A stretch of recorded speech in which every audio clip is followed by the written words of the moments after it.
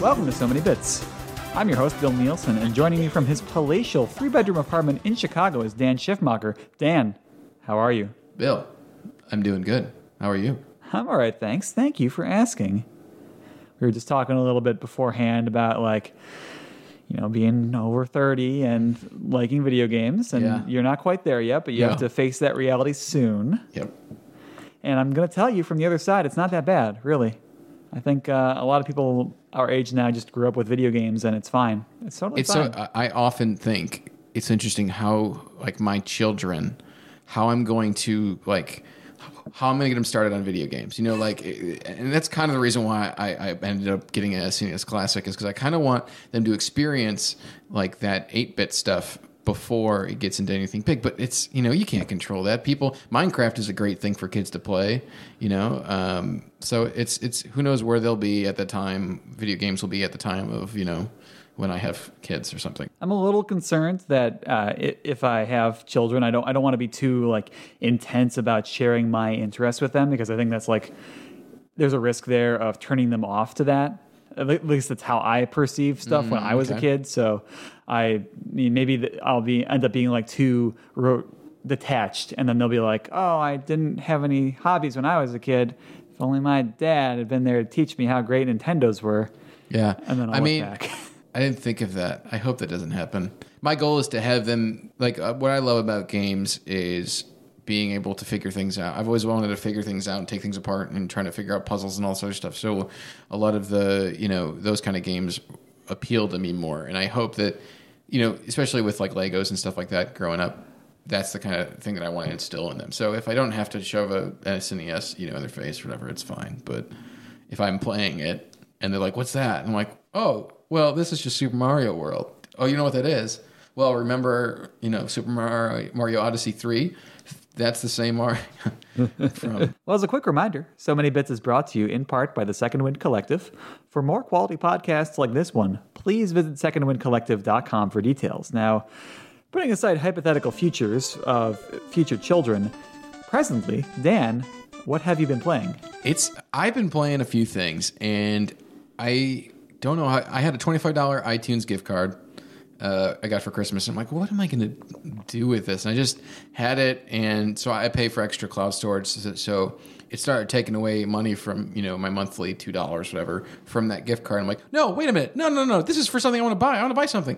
So I looked and said, okay, well maybe I'll buy. I'm on the train an hour and a half every day, there and back to the city, the Loop, and I was like, okay, this was some games I never just played, never wanted to buy, but I heard was good. So Monument Valley is what I've been playing on the train.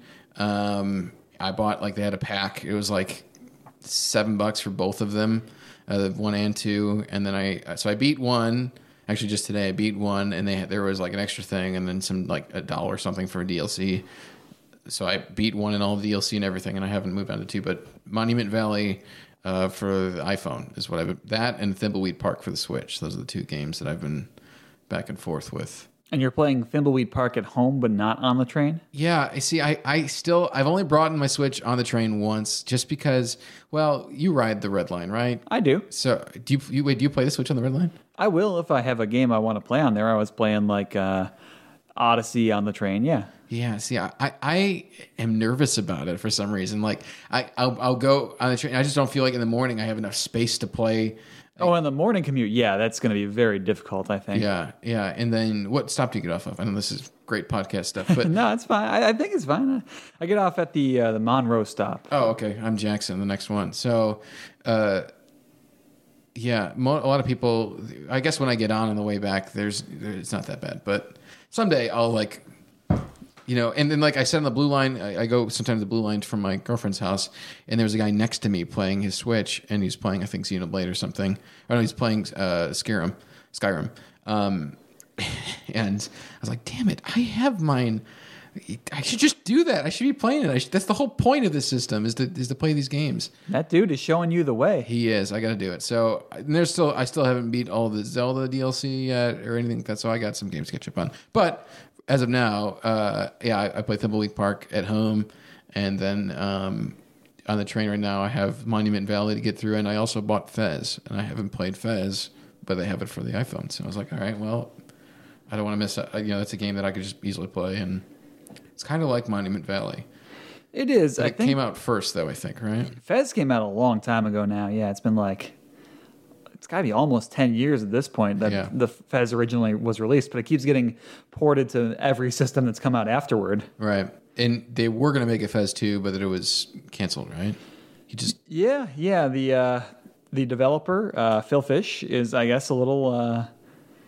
I don't know. I don't want to put any negative words on him. Just he got tired of receiving online criticism for his game, so he's just we're not going to make it anymore. It's done. Yeah, I remember something about a comment about the industry being toxic or something. I don't know, but I believe that. yeah, for sure. So that's what I've been playing. What about you?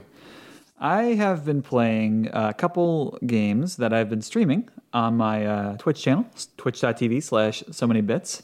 First off, I was playing Yakuza 0. Okay. So Yakuza, I started that game back in May or June of last year. I played for literally a half hour. I put it down because I was getting on a plane and I had to travel the next day. So then I never picked it up again for another 8 months or so. And finally picked it up again in January this month. And that came out, because that series has been out for a while, right? Yeah. So it's titled Yakuza 0, but it's actually at least the 6th entry in the series. They've done 1 through 5 and a couple other spin-off games. Is it like a Resident Evil 0 type situation where they released it? It's a 0, but it's the timeline of it takes place before. Yeah, it's a prequel to the original Yakuza. Yeah, okay. Yeah, and then there's another one, actually, Yakuza 6, coming out in March. But this one takes place, it's meant to go in 1985. You play as, I believe, Kazuma Kiryu, who's this low-ranking thug in the Yakuza. And early on, he gets framed for a crime he did not commit. And you're going to try and figure out what happened and why that happened and who you have to punch to make things right. Because so I didn't really know what to expect of Yakuza going into it. I know it's a bit eccentric and people really like it who have played it. It's actually a brawler. It's like a Streets of Rage or Final Fight type game, really, at its core. Like a 3D version? It's not like a side-scrolling, is it? It is 3D, yeah. 3D, okay. Yeah, so you're running around Japan in 1985 or so. Yeah. And you'll also get into random encounters with people you meet on the street. Interesting. And you'll fight them. I picture Arkham a little bit, kind of like that, or... Yeah, a little bit like that. There's definitely a very deep fighting system going on. There's basic combos and light attacks, heavy attacks. There's a counter. There are different special moves. There's a super meter. And there's a bunch of different upgrades you can do. They showed you this huge chart of things you can upgrade in Kiryu's fighting abilities that I haven't really touched much of yet. Huh. And then in between the fights is this really dense, dialogue-heavy story about just Kiryu and this other dude talking about Yakuza life. It's very slow and very it's very deliberate. Talking about things that don't necessarily advance the plot, just how you present yourself as a Yakuza and you have to have an expensive bottle of liquor on tap at this bar available for you. That shows people your high status. It's this kind of meandering nonsense. But it's kind of cool. And then there's also another thing that Yakuza, I think, is known for are these insane mini games. So far, I've only found one. It's a karaoke mini game. Interesting. So you can choose a few different songs to play, and it'll do a bunch of button taps on screen that you have to keep up with while Kiryu sings along. And then if you do well enough, it turns into a music video. Wow. Yeah. That's interesting. It almost has a little bit of the ridiculousness of Metal Gear sometimes. There's those little things that sometimes is it Metal Gear, or I'm trying to think what game. I think it's they just have some weird things hanging around, or... Yeah, Metal Gear is known for that, I would say. There's these very strange moments that either are just strange in the game's universe or exist outside the game's universe and are strange. And it's just crazy, not crazy, but just Japanese kind of humory type minigame stuff. I guess so, yeah. It's a very much a Japanese game down to its core. It is... I mean, only available with English subtitles. There is no English voice in the game. Oh, okay. This is PS4? This is PS4, yeah. Okay. I believe it was the first entry in the series that was made only for next generation, or I guess now this generation consoles. They were previously putting that out for like PS3 and PS4. But yeah, there's this. And I think it's well made and a good game. I'm not sure I have the appetite for like this very dense crime drama, which seems to be formulating in the game's story. I think it's doing a good job of what it's trying to do. I just don't know that I want that. Yeah. So we'll see. I think if I can't really get into this one, I can't get into Yakuza 6, even though I like the idea in Yakuza 6. First off, it has a bunch of like New Japan Pro Wrestling people guest starring in it, which I think is kind of funny. And then also, one thing that each of these games have is you can play different classic Sega arcade games in the world. Really? Yes. Yeah. That's like an old school thing they used to do in games, like put like actual games inside of the games. That's pretty cool. Yeah, yeah. So like in the new one, Yakuza 6, it'll be a full version of Virtua Fighter 5 will be available in it, which is an old game now. I mean, it's like several years old by now, but I still think that's pretty neat that they would do that. Yeah, and it was even kind of like in Wolfenstein having it's not a full game, but it was like you would play like the old Wolfenstein game. Yeah, kind of in that. I love when they make references like that and do that kind of stuff. There was, I'm trying to think like other, like I feel like Rare did that a lot in a lot of their games back in the day. Yeah, they would put another game inside. I think like Donkey Kong was in the Donkey Kong 64, for example. Was it even Metroid Prime had like, I think the original Metroid or something like that? Yeah, that was something where like if you had connected, Metroid Fusion and you paired that with Metroid Prime somehow, then it would let you play the original Metroid, yeah. Yeah. You ever play Samus Returns? Metroid 2? The new one that came out for the 3DS. Did you ever end up playing that? I did not play that. I have not picked that up. You got it though, right? I didn't get it. You didn't get it? I thought you were gonna get it for we were Christmas. talking about getting it for Christmas, and like we did talk about that, and I ended up just spending some gift cards on other things, and I kept saying, well, yeah, I should get it because I want to play it, but I have all these other games that I haven't played, so that's why I'm playing Thimbleweed Park, because I had bought it before. It's like, okay, if I can get through these games and I beat these games, then I think I'll see where it is. I still want to get it, but then there's like rumors. Man, do you think they ever will come out with a Switch release of that? Like, what if they? You don't know. Like, I would be surprised. I mean, I think for them to put out a game that just came out on the 3DS on the Switch, I don't know if that's a priority for them, especially considering that Metroid Prime 4 is allegedly in the works. Right. Yeah. I'm just like, if I end up buying for 3DS, and because there's no rhyme or reason, they're just porting everything over. Yeah, everything is coming up.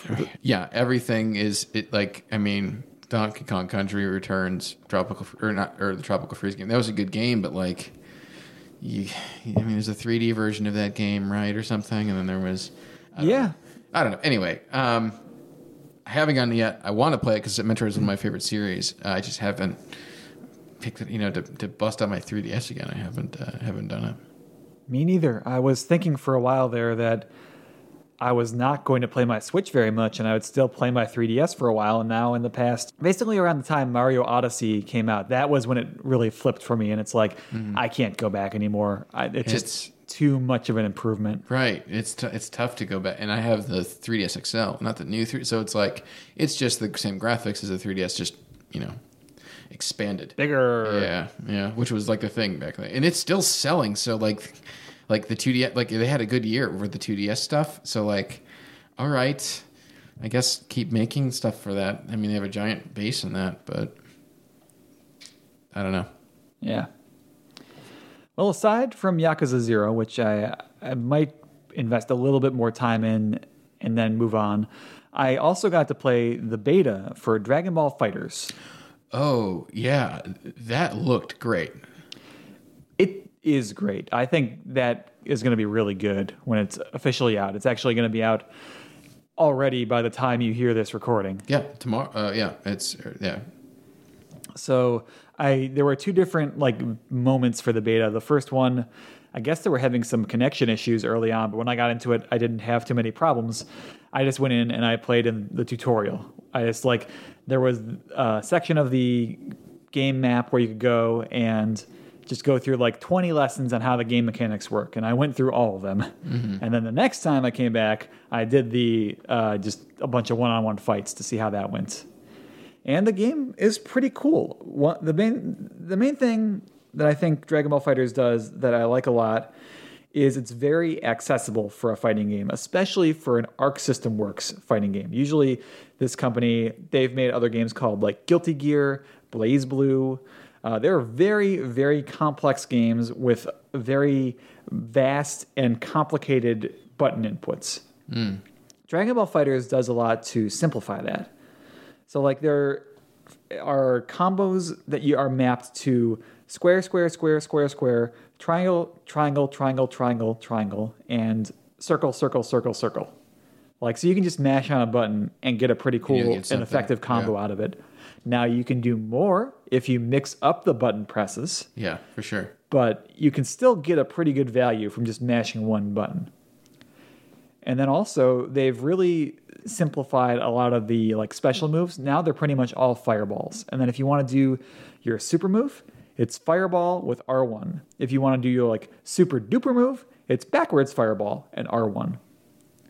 So like I think that just makes it levels the playing field in a way that I think is very meaningful for people who are trying to get into fighting games. That was playing a Dragon Ball Z fighting game like comes back to me for like when I was almost like as a kid when I was like, you know, in my early teen, like 10, 11, 12, when I was watching the show and Blockbuster was the only way they didn't have them out in the West really. It was a PlayStation or PlayStation 2 game and you had to rent it and we could not find it anywhere and it was tough to find. And then they came with all, you know, Tenkaichi and all this other stuff. And I ended up getting, I think, Tenkaichi 2 for the Wii. And it was really cool how they made, you know, the motion controls work with that. But it looks like they really nailed the art style with this Dragon Ball FighterZ game, FighterZ game. Yeah, I agree. They've been doing a similar style for a little while now with the Guilty Gear games, where it's actually 3D models, but done on kind of a 2D plane, which lets you get those dynamic camera angles that you probably have seen in the trailers, where like someone gets launched up in the air, and then your guy like gets enveloped in an aura and shoots off into the air after them and starts punching them. Yeah. They really capture like the speed and the fighting of how they did that in the series. Man, yeah, that was a game that I just noticed and was like, ugh, I really hope there was a game. It wasn't that game, but it was a different game that came out for the Switch, right? It was their previous Dragon Ball game. I think Dragon Ball Xenoverse 2 came out for the Switch. But yeah, that's a different developer, I think. And like I think it's a different style. It's more like open and free roaming in a world like where you move in 3 dimensions. I mean, Dragon Ball FighterZ is a 2D fighting game at its core. Now, are you a fan of Dragon Ball in general? Yeah. I grew up. Yeah, I watched it on Toonami. I watched Dragon Ball Z, and I actually, so I also do some freelance editing for another company that does a bunch of video game videos. And one of the videos I had to do recently was one about Dragon Ball Z, FighterZ, and like the history of the Saiyans and everything. And so, you know, I haven't watched any of that stuff in a while, you know, since it was probably 15 years, like I was a teenager. But I was really into the Dragon Ball Z stuff. And I didn't know that the show has been on since the 80s, right? Dragon Ball, then Dragon Ball Z, and now Dragon Ball Super, I think is the newest one. Yeah, I mean, it started in the 80s, and then it kind of ended in like 95. There was Dragon Ball and Dragon Ball Z, and those ended. Yeah. And then there was Dragon Ball GT, which was received very poorly, and that went to like 97 or 98.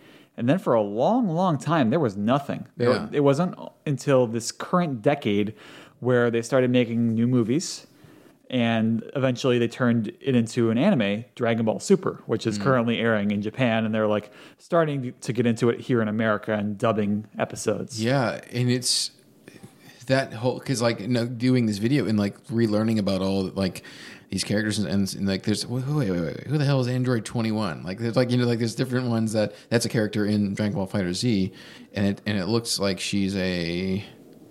I think she's an original character for the game. Oh yeah. Yeah, I think like she's the new bad guy they introduced for this game. Oh, interesting. Because so like it kind of got me into like wanting to watch if there's or just know, because I remember watching the Frieza saga, the Cell saga, and I remember a bunch of the Majin Buu stuff, and I don't remember what else was after that. So I mean, after Majin Buu, like Majin Buu is the end of Z. Okay, that makes sense. Yeah. Okay.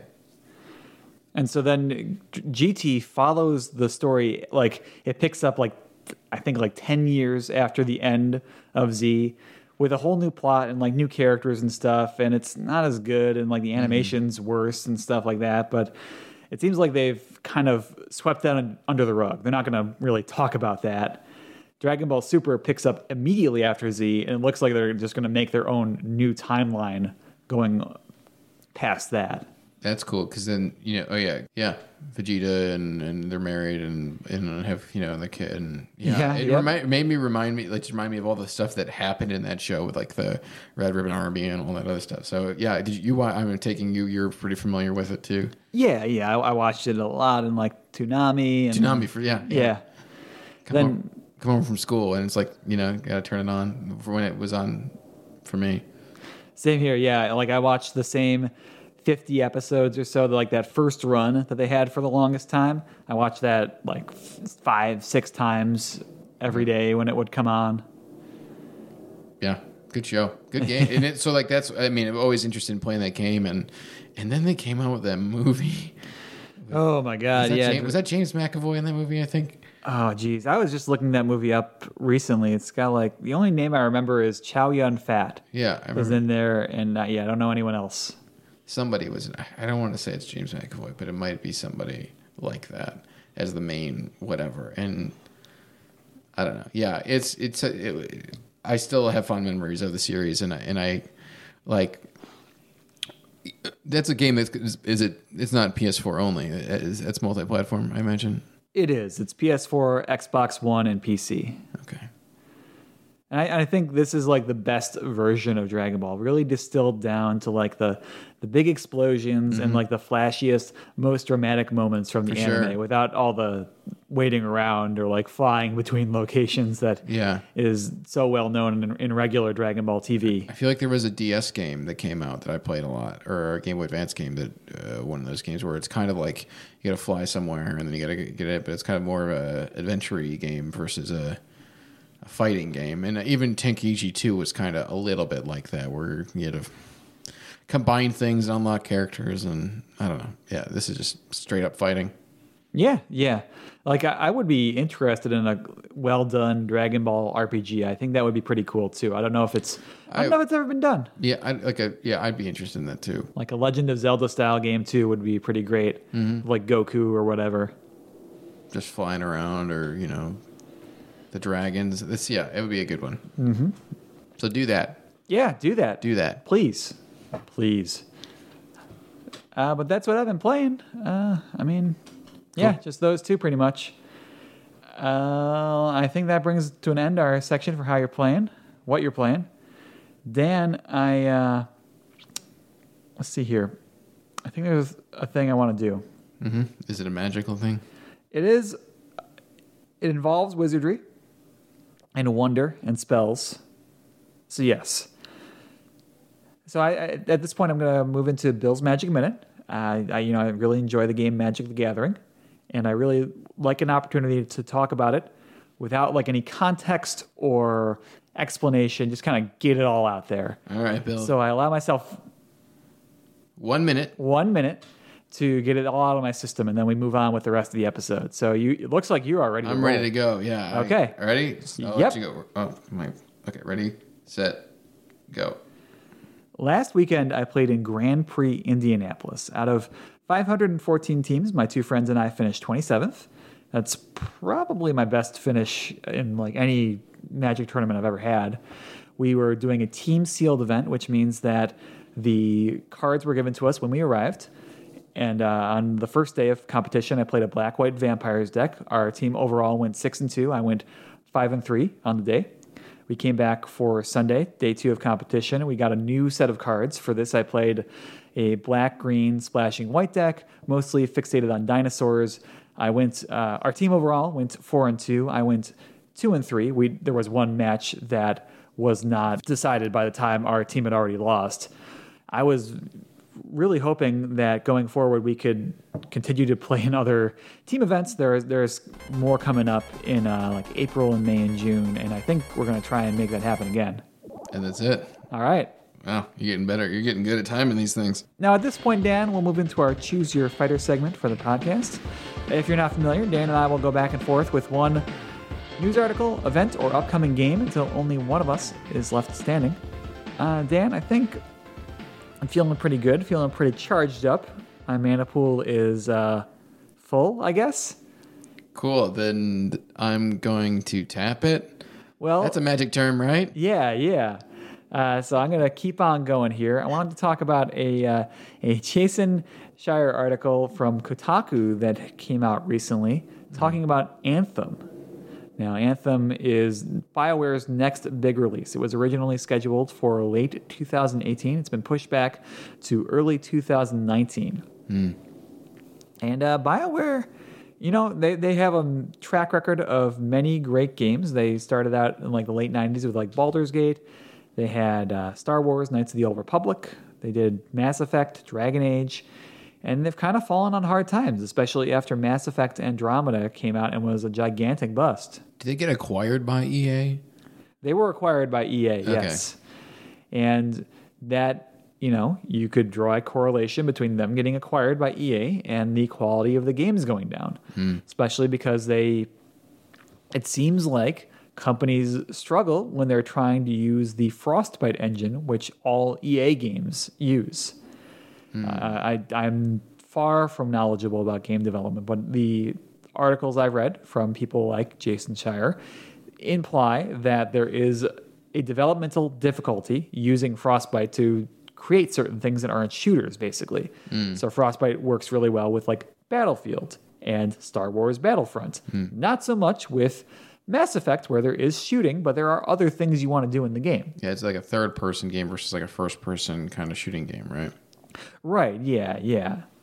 So Anthem, from all accounts, appears to be their take on Destiny. It's a sci-fi world. You go on quests taken from a main hub. There's like these mech suits basically you get into that have, superpowers that you can presumably level up. And it seems like the company is really kind of all in on Anthem. The reports coming out of the article indicate that there's a lot of pressure. Yeah. And that to make it good. And while it's not like completely screwed, there is definitely difficulty in getting this game to work ideally. Did you play Mass Effect Andromeda? To be fair, I did not play Mass Effect Andromeda. I did not. I haven't played any of the Mass Effect games, but I heard that Andromeda wasn't like the best outing. So I played 1, 2, and 3. Yeah. I played them a lot. I bought a lot of the DLC for like 2 and 3. I really, really enjoyed those games. And I also played some of Dragon Age, all of Dragon Age 2, and some of Dragon Age Inquisition. Okay. So I would consider myself a pretty big BioWare fan, and I want them to succeed. I want them to keep making games. It just is the BioWare that's owned by EA the same people that was the BioWare that made those games? That is a great question. Because like Rare now isn't what Rare was, right? Yeah. I mean, that they're completely unrecognizable, I imagine. So, I mean, one of the things that happened is they actually brought in Casey Hudson, who was a big wheel on the Mass Effect games, to head up Anthem within the past year. And he had been gone for a while. He had like kind of left BioWare for a while prior to Andromeda's release. Now he's back to finish up on Anthem. So I don't know what that means. It usually you would think that like changing like the head developer or lead developer on these games late on or even midway through development is a bad sign.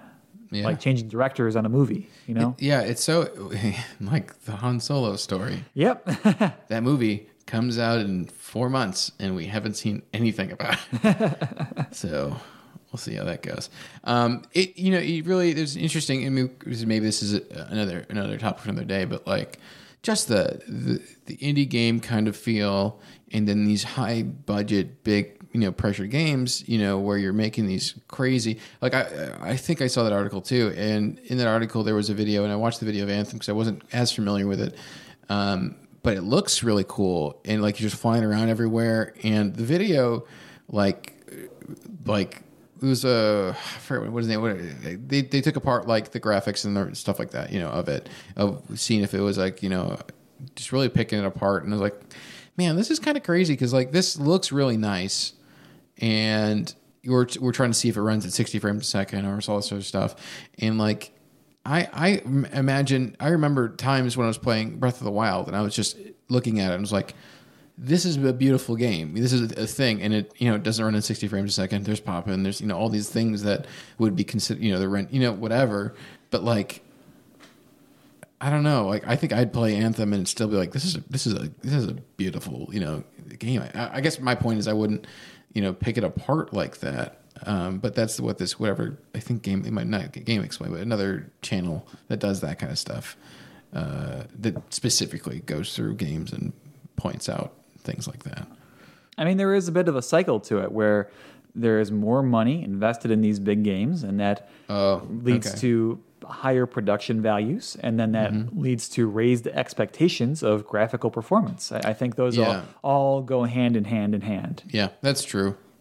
And it's fair that does not always apply to Nintendo. Nintendo just seems a lot more artful about making their games look good without using overwhelming graphical or computer power. There's just their cartoonier style allows them more latitude to have things maybe not look quite as sharp. Yeah.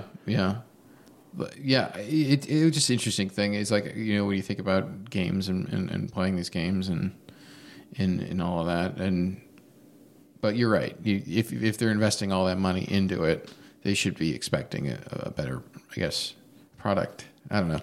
Well, I mean, they invest more money because they think they can make more money, and it's kind of like the Hollywood blockbusters now, where it's like these are considered the big investments that are, relatively speaking, safer than like a bunch of smaller or like bunch of mid-sized investments. Like EA kind of tried it the other way, where they're like, we're going to make a sequel to Mirror's Edge, which was a game that did not sell well, but had a kind of a cult following. I remember that came out, right? When it did. PS4 came out. The original Mirror's Edge came out, I think it came out for like 360. I think something. It was an early. Yeah, I remember the game. Yeah, there is a PS4 one, Mirror's Edge Catalyst, and that it did okay in its reviews, and it did not sell very well. And it like EA kind of got punished for trying to go like more middle of the road, so to speak, in terms of like a B release. If Anthem is an A or AAA release. Yeah. And I mean, it seems like it's almost impossible for a creative expression, which ultimately, at their heart, games still are, to be successful in that kind of environment. It's hard for me to imagine Anthem is going to succeed in that environment. Yeah, and like that. I mean, the talk of the developers, like I was asking if Bioware is the same team as the games you love. I was playing, when it came out, Ukulele. And there's some people in that were part of that Rare team, and you can see some, like in this game, some of those fun elements and some of those things. I haven't played it in a bit, but I remember when I played it, it was a fun. It was right when Odyssey came out. I think it was around that time, and so like it was interesting to see a different kind of 3D platformer back in like more of the style of the old ways of doing things. I don't know. But you see that like stuff. That's the spirit of these developers, and these ideas kind of live on through different projects. Yeah, and that's another trend that we're seeing more is the cult of personality around individual developers. And didn't really exist before. I mean, I guess to be fair, it started in like the early '90s with like John Romero. It's been around for a while, but I think it's picking up steam. It's happening in more different places now. Well, and I think the mass media of things, like back in the '90s or even the early 2000s, it kind of was like you got a gaming magazine and it talked about things and developers, but now you can follow a developer and tweet at them or something. You know, I remember when I got Twisted Metal, when they released it re-released or the new game for PS3, I followed David Jaffe. Yeah, I follow him on Twitter, and I made because you can make your own car designs. I made a design and I tweeted the design at him, and then he played it for a day and like tweeted back or something. So that's such a cool thing that you can engage with these people or artists, and like who's that person responsible for? And I guess it's better because you get to know the people behind it rather than just like, this company makes the games, that's why I like them or something, It is definitely cool, and just like with all parts of Twitter, it has that other side to the edge, to the sword.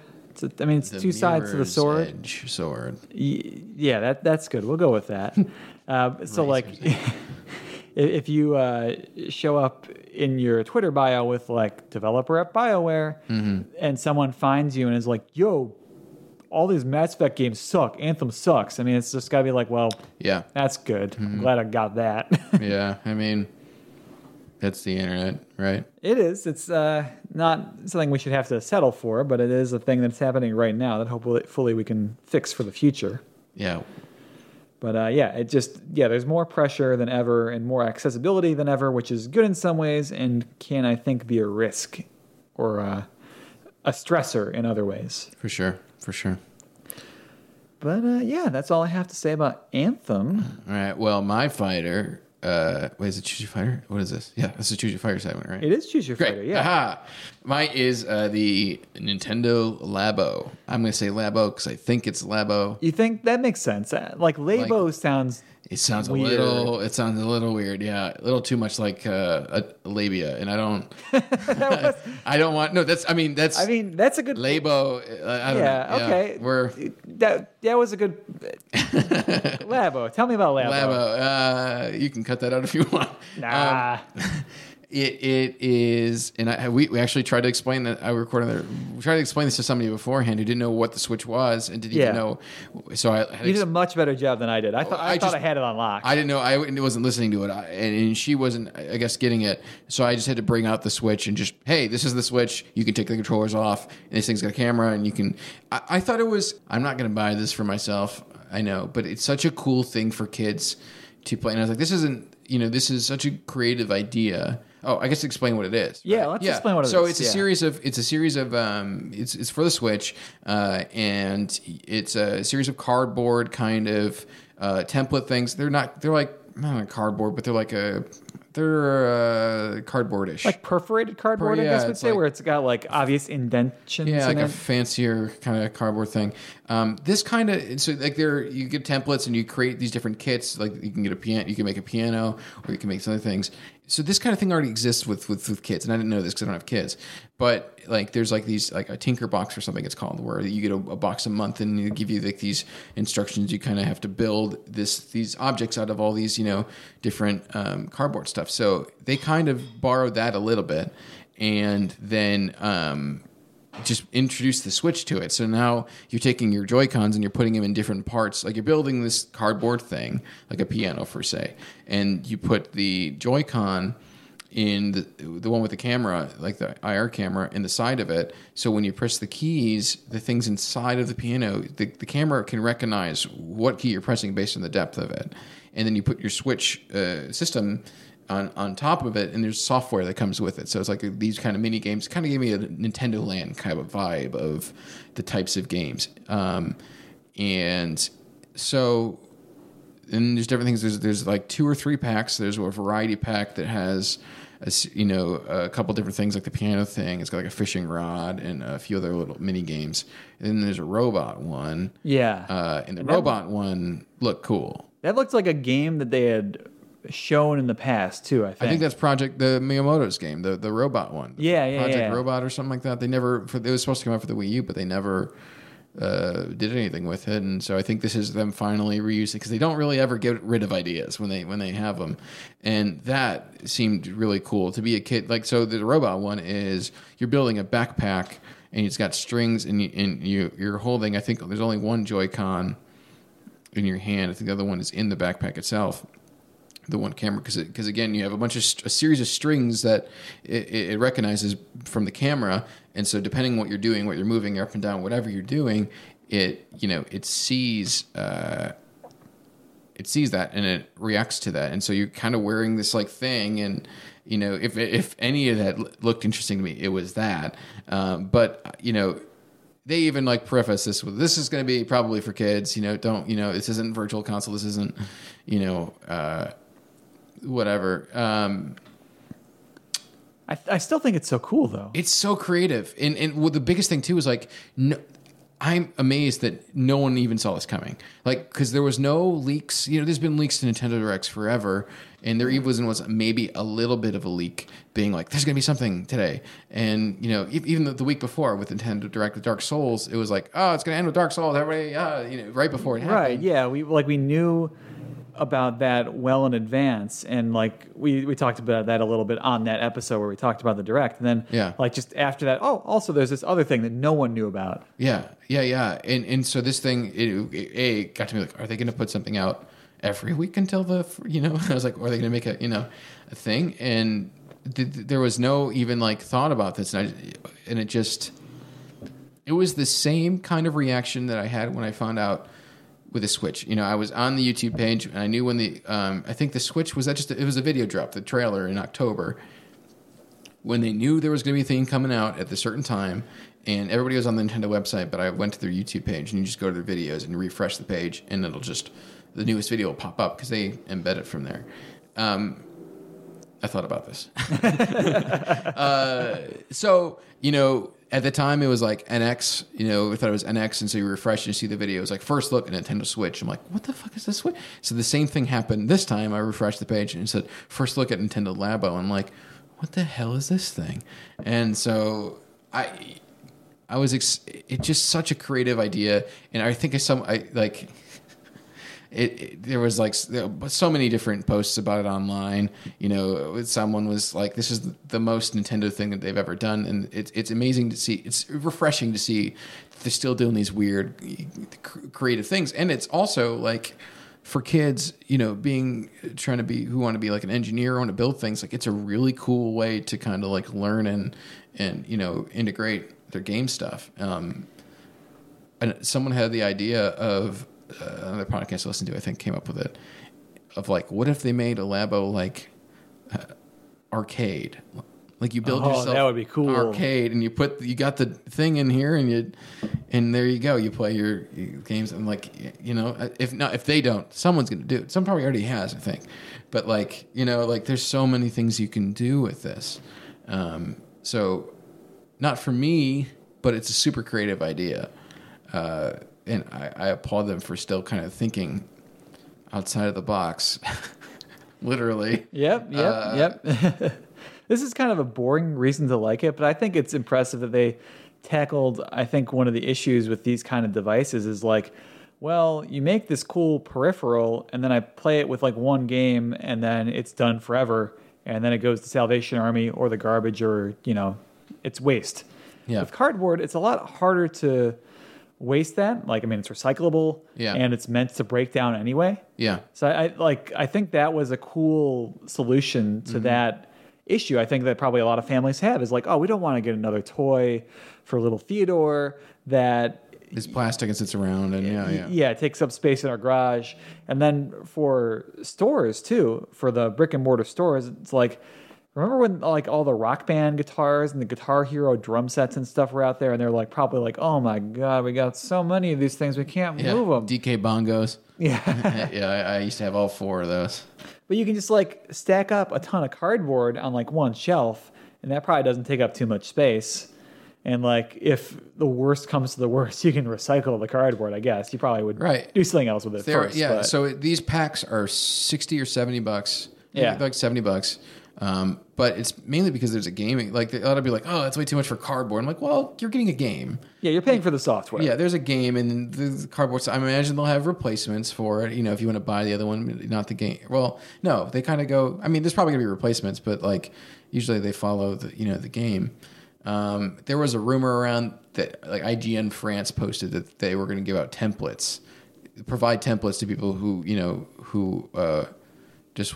don't want to buy the things, but. That would be generous. I would be surprised if they did that. It would, but also, well, I don't know. I was going to say, how would you play it? I guess you could download it if it's an eShop thing, Seems like that's begging for them to get hacked, which they're already worried about, and have another way for people just to easily capture that. Yeah, so, well, it was, the IGN friends took it down, so it's not a true thing. Okay. If they did, it was a very generous thing, but I'm sure that they'll sell the cardboard packs probably for like $10-15. Like they can't, individual sheet. I'm sure when that comes out, like this was just the first look, and it releases in April. Yeah, 4/20. Yeah, yeah. Everybody was like, I think on the internet there was like, everybody's like, look at all these graphics in 4K and polygon resolution, all this other stuff, and Nintendo's like, let's play with cardboard on 420. Right. Let's just do it. It's like Last of Us 2. Watch us break this woman's arm with a hammer. Nintendo. Hey, you can be a robot. That was like their at E3 or the Sony conference. That was like their video that they showed was this brutal moment. Yeah, that was messed up. That was real messed up. I have no interest in playing that game. I can't. I don't have a PS4, but like maybe they'll rehab it later. Maybe there'll be something else in there to justify the game, but... She has a robot arm. Yeah. That's the cause of it. And the robot arm is just a super, part of it and really kill people with it. That'd be the ultimate, comeback, I guess. I guess so, yeah. But we'll have to see. That'll be a conversation for another day. Yeah, the Robot Arm podcast. Yes. Welcome to So Many Bots. Whoa. I'm your host, Bill Nielsen, and joining me for this episode is Dan Schiffmacher, Robot Arms. Beep, boop, bop, beep, boop, bop, boop, beep, boop, 001. Well said. Anything else to add about Labo? Labo, no, I don't know. it was a 3-minute video, so they know what, and they have a website out. You can check it out. It's just, for people who I know have kids, they seem to really love it. The kids really liked it, and the kids are growing, I think, crazy for Switches now. So it's an interesting, thing.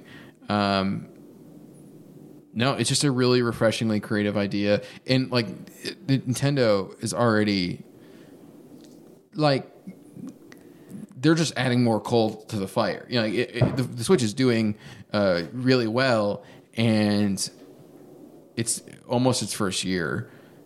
And they just you want virtual console? No, we'll give you that. So there's another reason for a whole different part of people to want the Switch. They kind of got a little bit, more casual or even hardcore with some games, but the kids aspect, they're really that's a market that I don't know that Sony and Microsoft spent, especially now. I don't know if they spent a lot of time marketing towards them. They're definitely zagging while PlayStation and Xbox zig. Yeah. And I think they're doing it, unlike with the Wii, they're doing it in a way that doesn't leave us more, veteran, hardcore, experienced, we don't have to use gatekeeper terms here, but people who've played a lot of games that want to play games like the games they already played, they're doing that too.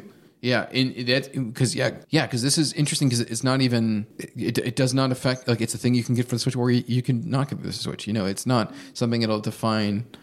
That kid game for the Switch. It's just a whole separate thing. Yeah, and I mean they're literally putting out Dark Souls a month after. They're putting out Bayonetta 1 and 2. They're working on Bayonetta 3. There's lots of really gamey games for your joystick or your Switch Pro controller that if you want to do that, you can do it. Yeah. So it's not taking away anything. Do it.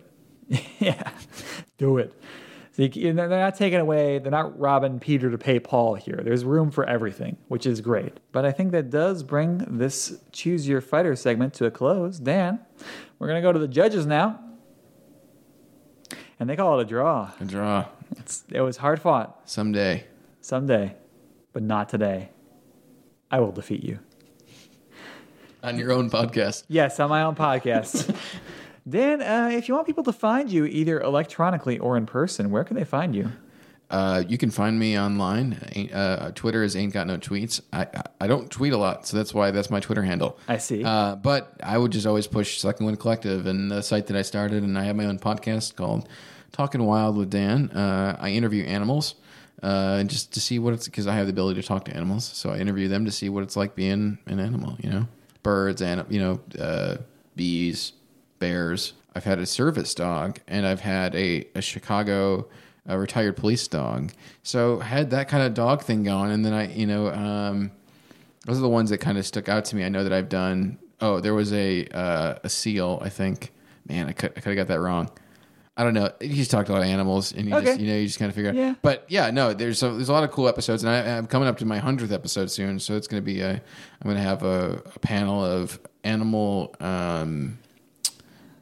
talent agents. So it's going to be a fun thing. Ask them what it's like. They're agents that I've dealt with, and they've been brought up in the conversations in the past 100 episodes. So that's going to be a big thing, I think, coming up later in February. So I'm excited for that. That's great. Yeah. Yeah, congratulations, man. Almost 100 episodes. Thank you. Yeah, are you almost at 150? We're closing in. Yeah. I mean, we're this thing is like 139 we're on right now. So yeah, we're getting there. Yeah. About 3 years. Yeah, it's weird to think. I mean, for me too, I started doing bi-weekly episodes my first year. So yeah, it's been about 3 years though, I think, which is crazy. It's a lot, yeah. It's fun though, When you have the gift to talk to animals, you just want to do it. It's so generous of you to share that with us. Thank you. Thank you so much. You're welcome. Thank you for having me on the show. You're welcome. And if you want to hear other episodes of this show, I can be reached by email, somanybitspodcast@gmail.com. Like us on Facebook, we're So Many Bits on there. Follow us on Twitter and Tumblr @SoManyBits. Subscribe to us on iTunes. Please rate and review, or download from SoundCloud, from Spreaker, from YouTube. We play games. Twitch.tv/SoManyBits. Wednesdays and Thursdays, 8 p.m. Central. Wednesdays is usually for Magic the Gathering Online. Thursdays, normally for like a potpourri of games. As I mentioned earlier in this episode, I played Dragon Ball FighterZ and Yakuza 0 on stream, but also games like Cuphead, Super Mario Odyssey, Battle Chef Brigade. And last but not least, please check out the rest of the Second Wind Collective for other quality podcasts. Support independent art. The spirit of Dell compels you.